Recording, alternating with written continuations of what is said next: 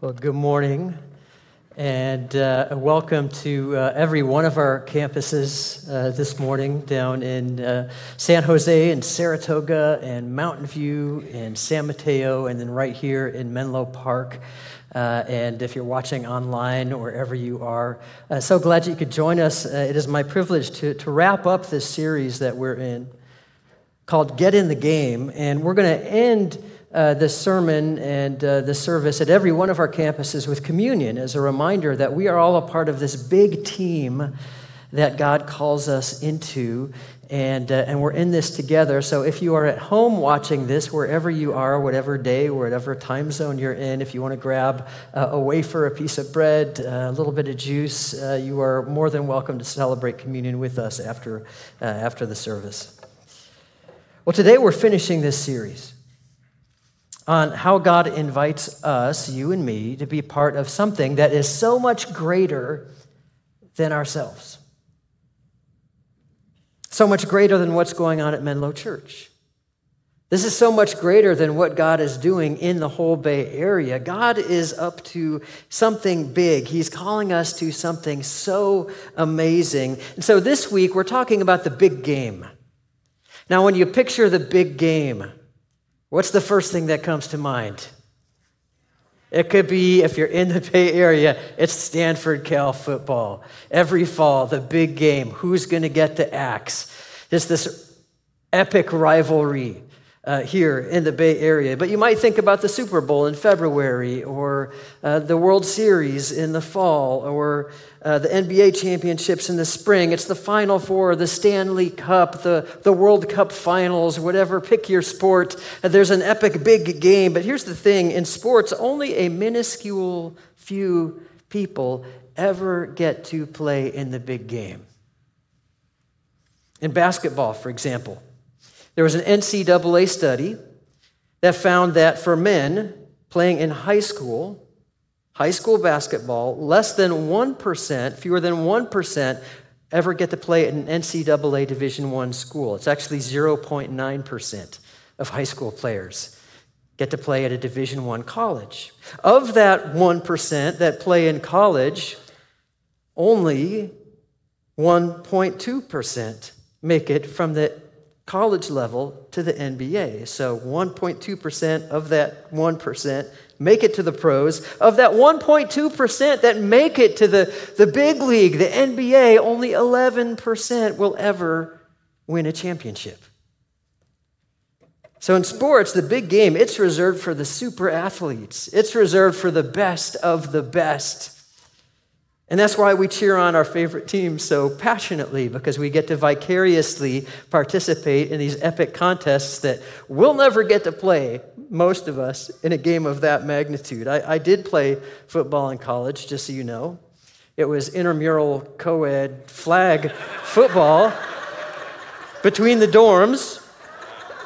And I did play a few times, and I was pretty good. But I still get into these great championship games. So many of us do. Because we can play in something that really we don't have a chance at doing in real life. The big games are for the best of the best. Only the very well qualified should even bother to try. But what God invites us to, what God calls us to, it's not reserved for a select few. God is up to something big.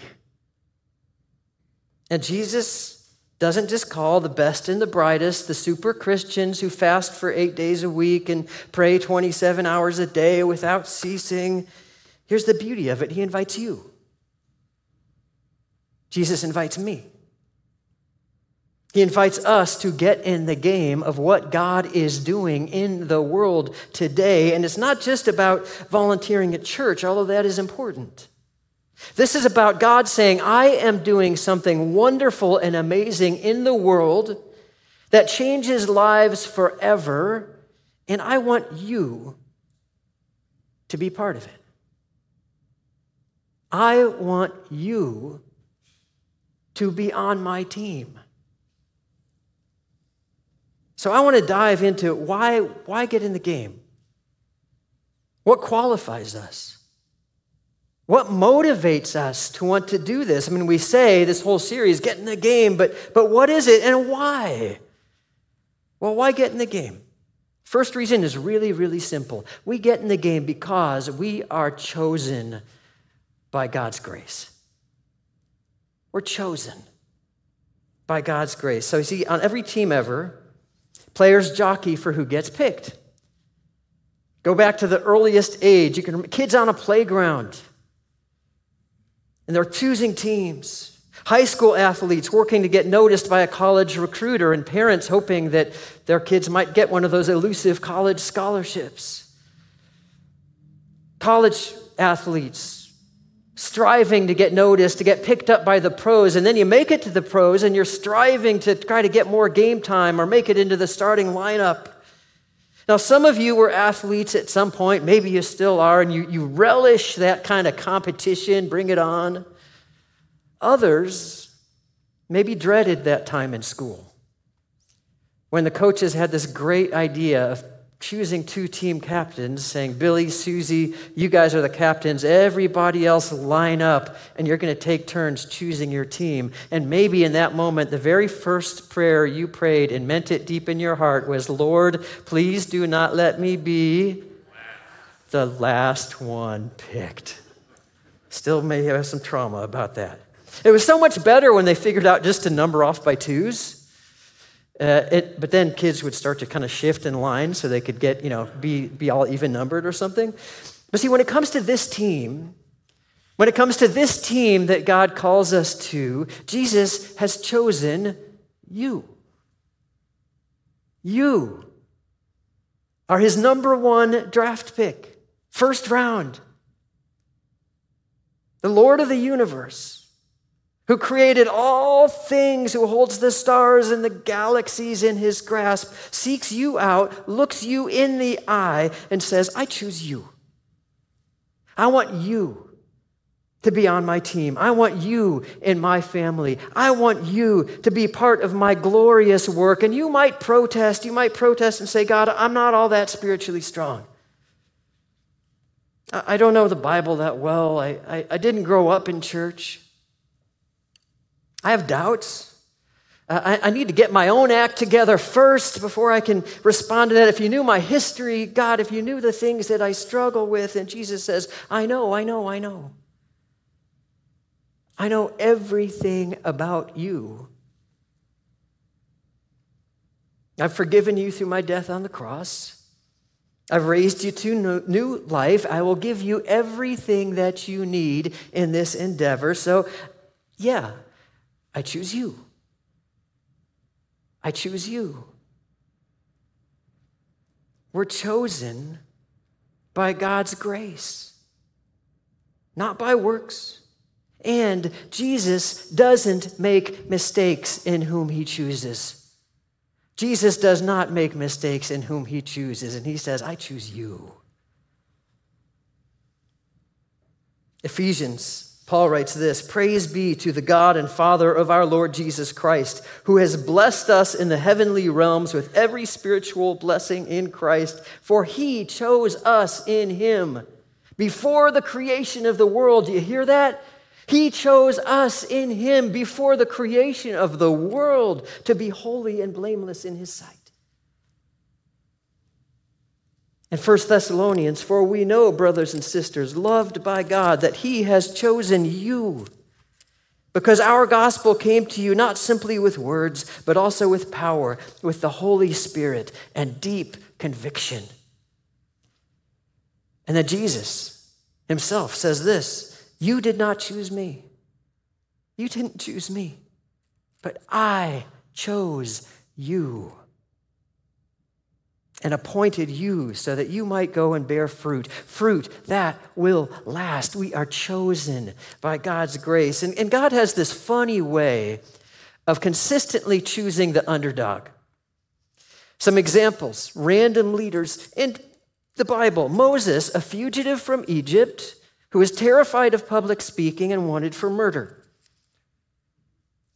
He chose Deborah to be a prophet and judge, to rule over Israel for 40 years when all the other rulers were men. And God says, I choose you, Deborah. Jesus chose an outspoken fisherman in Peter who had no emotional intelligence at all. He could not read the room, no matter how hard he tried. Jesus chose a reviled tax collector in Luke. He chose Mary Magdalene to be the first witness to his resurrection. This was in all four Gospels, in a culture where women were not considered credible witnesses in any court. Jesus says, no, Mary, I choose you. I choose you. Thomas, who is filled with doubt. Anybody struggle with doubt?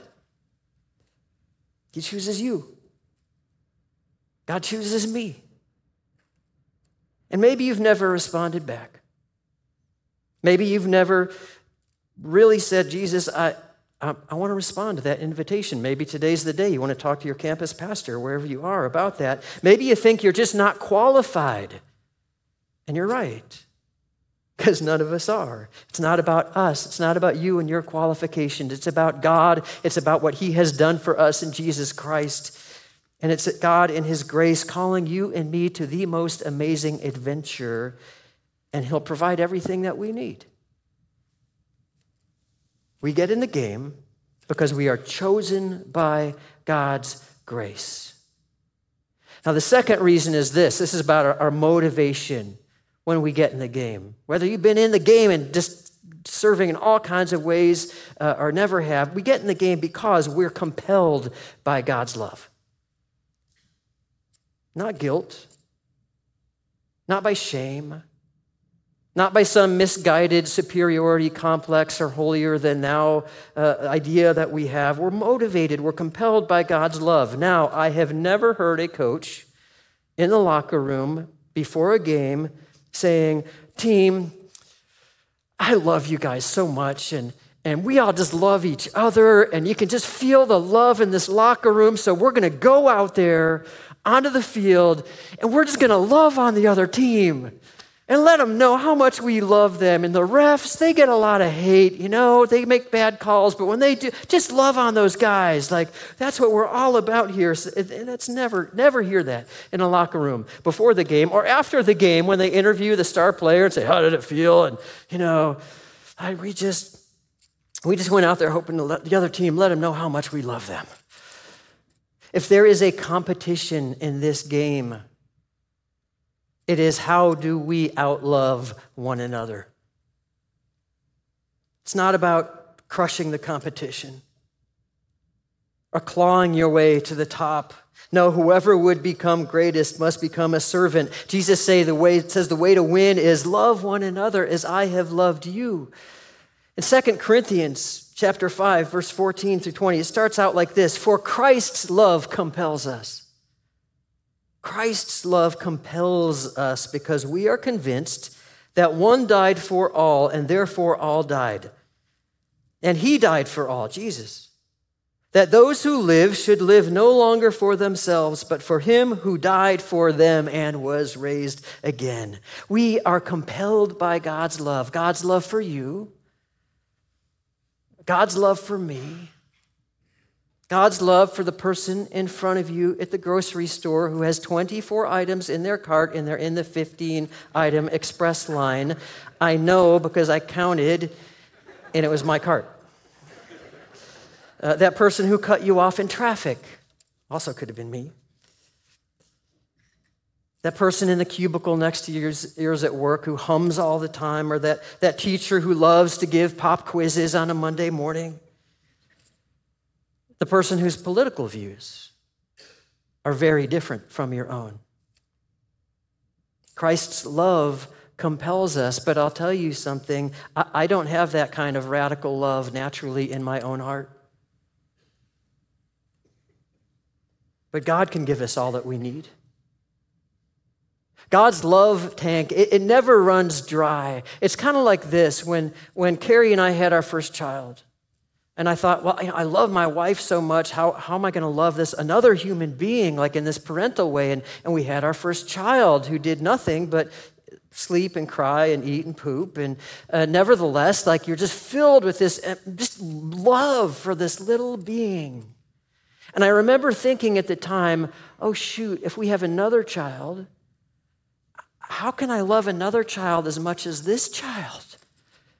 And I was kind of picturing it's like a pie, and the more we slice up the pie, like the less everybody gets. And then we had our second child. And guess what? Did I love either one any less? No, it's like this whole room opened in my heart, and I realized I thought I loved this child with the whole world, and now I love this child with the whole world too. And then we had our third child, and I thought, how does this keep happening? But after that, guess what? Like, I love this little guy just as much as I love the first two. God is like, it's not a pie that just gets smaller and smaller slices. God says, I'm just going to give you more and more pie. An endless supply. God's love tank never goes dry. And the more we know God's love, the more I get it into my thick head and my hard heart that I am a beloved child of the living God, whom Jesus has redeemed and given a new purpose, that I am now adopted into God's family. You see, the more we love and experience God's love, the more our capacity to love just increases in a way that we could not possibly do in our human strength. We're in the game because of love. And often people who call themselves Christians forget this. We're not in the game to guilt anyone, or to prove who's in or who's out, or to show who's right or who's wrong. We're not in the game to win a culture war. We're not in the game to show who's better or who's worse. That's the way the world works. That has no place in God's kingdom. Our motivation is love, the love of God that He has shown to us. Why get in the game? Because we're chosen by God's grace. We're compelled by God's love. And there's a third reason. Because we're confident. We are confident in God's purposes. See, God has a bigger purpose for our lives. God has a bigger purpose for you and me, individually and collectively. The game that God invites us to, it has eternal significance. Most big games, they give a team a pennant. You get a trophy, you get a medal or a plaque, and it lasts for a season. You get bragging rights for a season, and the next season, it starts all over. You're on equal ground, and everybody's fighting their way to try to get to the top again. See, we're not playing for a season, we're playing for keeps. Author and speaker Daniel Pink, prolific author about business and business culture, I heard a talk that he gave about what employees need in a workplace to feel satisfaction. And the number one reason he gave was purpose. To know that what you do matters. To know what you do matters. And he cited a study where they would show cooks in a restaurant, if they had access to a screen that showed the people eating, those cooks reported higher job satisfaction. Because they weren't just cooking meals over a stove for no reason. They saw the end recipient. They realized, I'm cooking for a person. It's as simple as that. And God's purposes, like we all need to know that what we do matters. And in God's purposes, no matter what your job, no matter what school you went to, no matter your relationship status, your age, your net worth, your wounds, your past, your abilities, or your disabilities, your life matters for all eternity.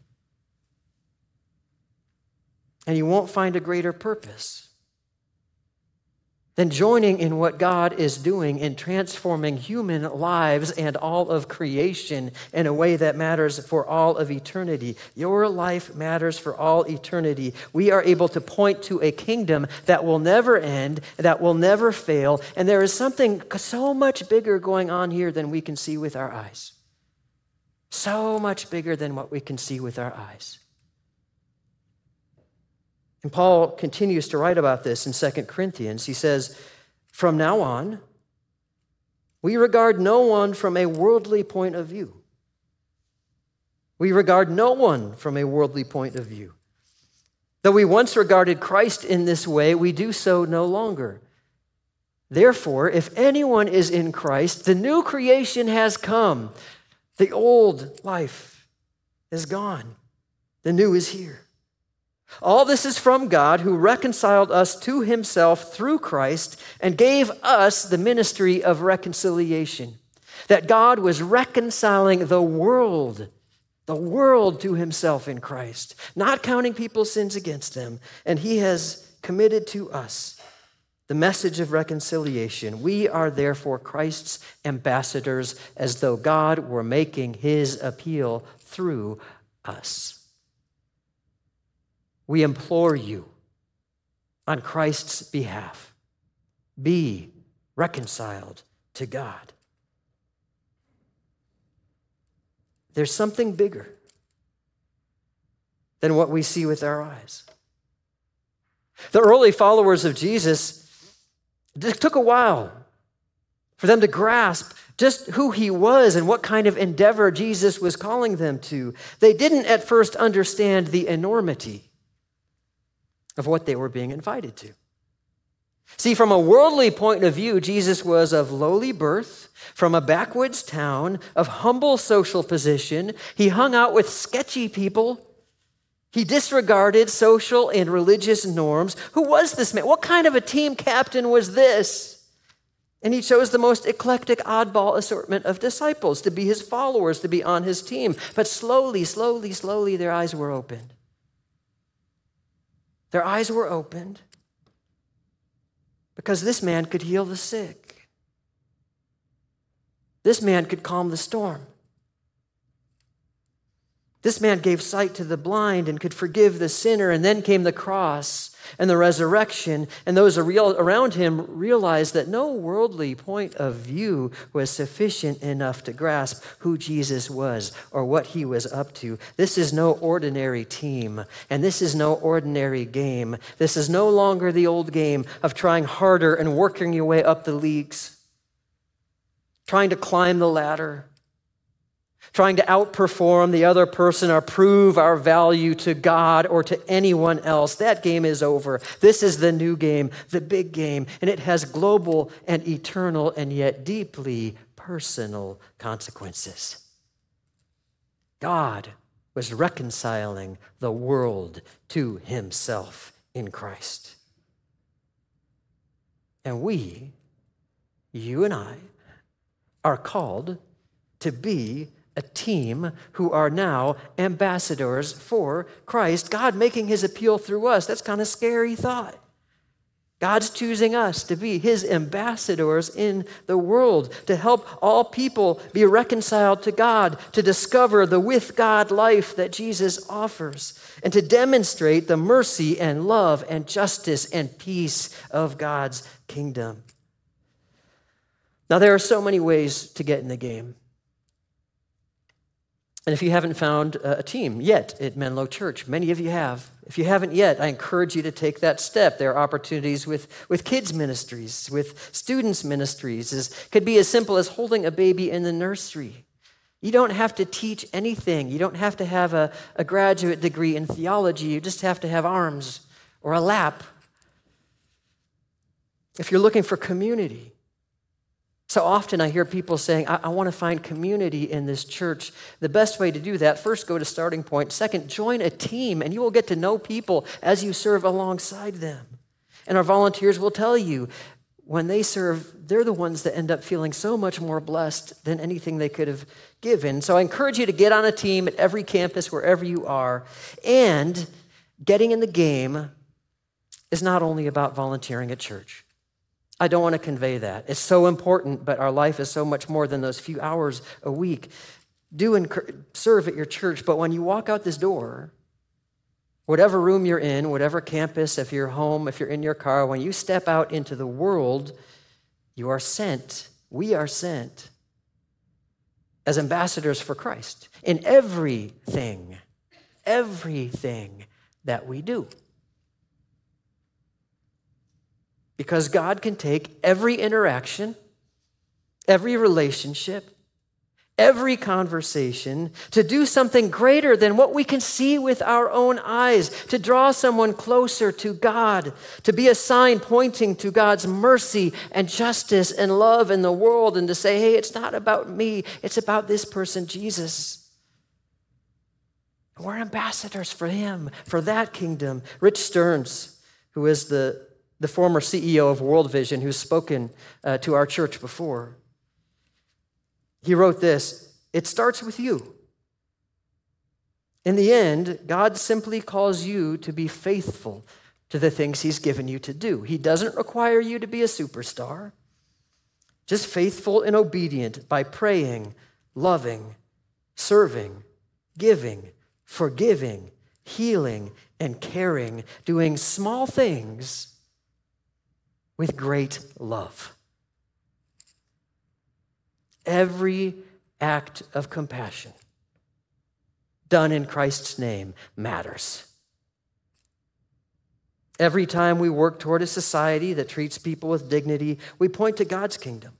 Every time we work for a more just and fair workplace, when we seek to listen before speaking, every time we offer so much as a cup of cold water in Jesus' name, when we feed the hungry, when we share the hope that we have in Christ, for a with God life that lasts forever, we join in God's work in a way that we may never fully understand this side of eternity, but we are confident in God's purposes. See, Jesus takes all our little acts of obedience, however small they might seem at the time, and uses them to do something huge. He takes your story and mine and weaves them into this amazing narrative that is moving to the redemption of all creation. Our lives become signposts to a kingdom where people will come from every tribe and tongue and people and nation and feast together in the kingdom of God, and where there will be no more death or mourning or crying or pain, and for the old order of things will have passed away. This is a kingdom against which the gates of hell will not prevail. This is the big game. And you and I, together, we get to be part of it. And we get to celebrate Christ's victory together. We get to play. And this team is not complete without you on it. So ask God for a new way you can partner with him this week, big or small. Ask him to partner with you, for you to partner with him in whatever it is he is doing, wherever he leads you this week. Ask God how you can get in the game in a new way, and then just do it. Let's pray.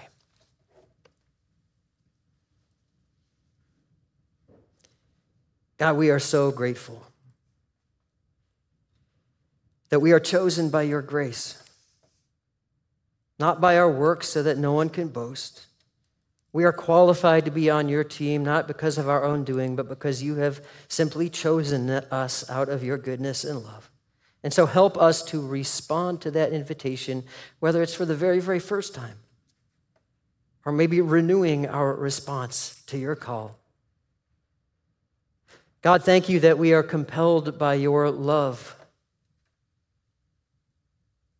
Help us to dwell in your love more fully and deeply, that it may flow through us, that we may be vessels for your love in this world, not because of our own strength, but because of your Spirit at work in us. And God, thank you that we can have confidence in your purposes, that you are faithful to complete what you have begun until the day of Christ Jesus, and that you call us to be a part of your purposes, even when we can't see it.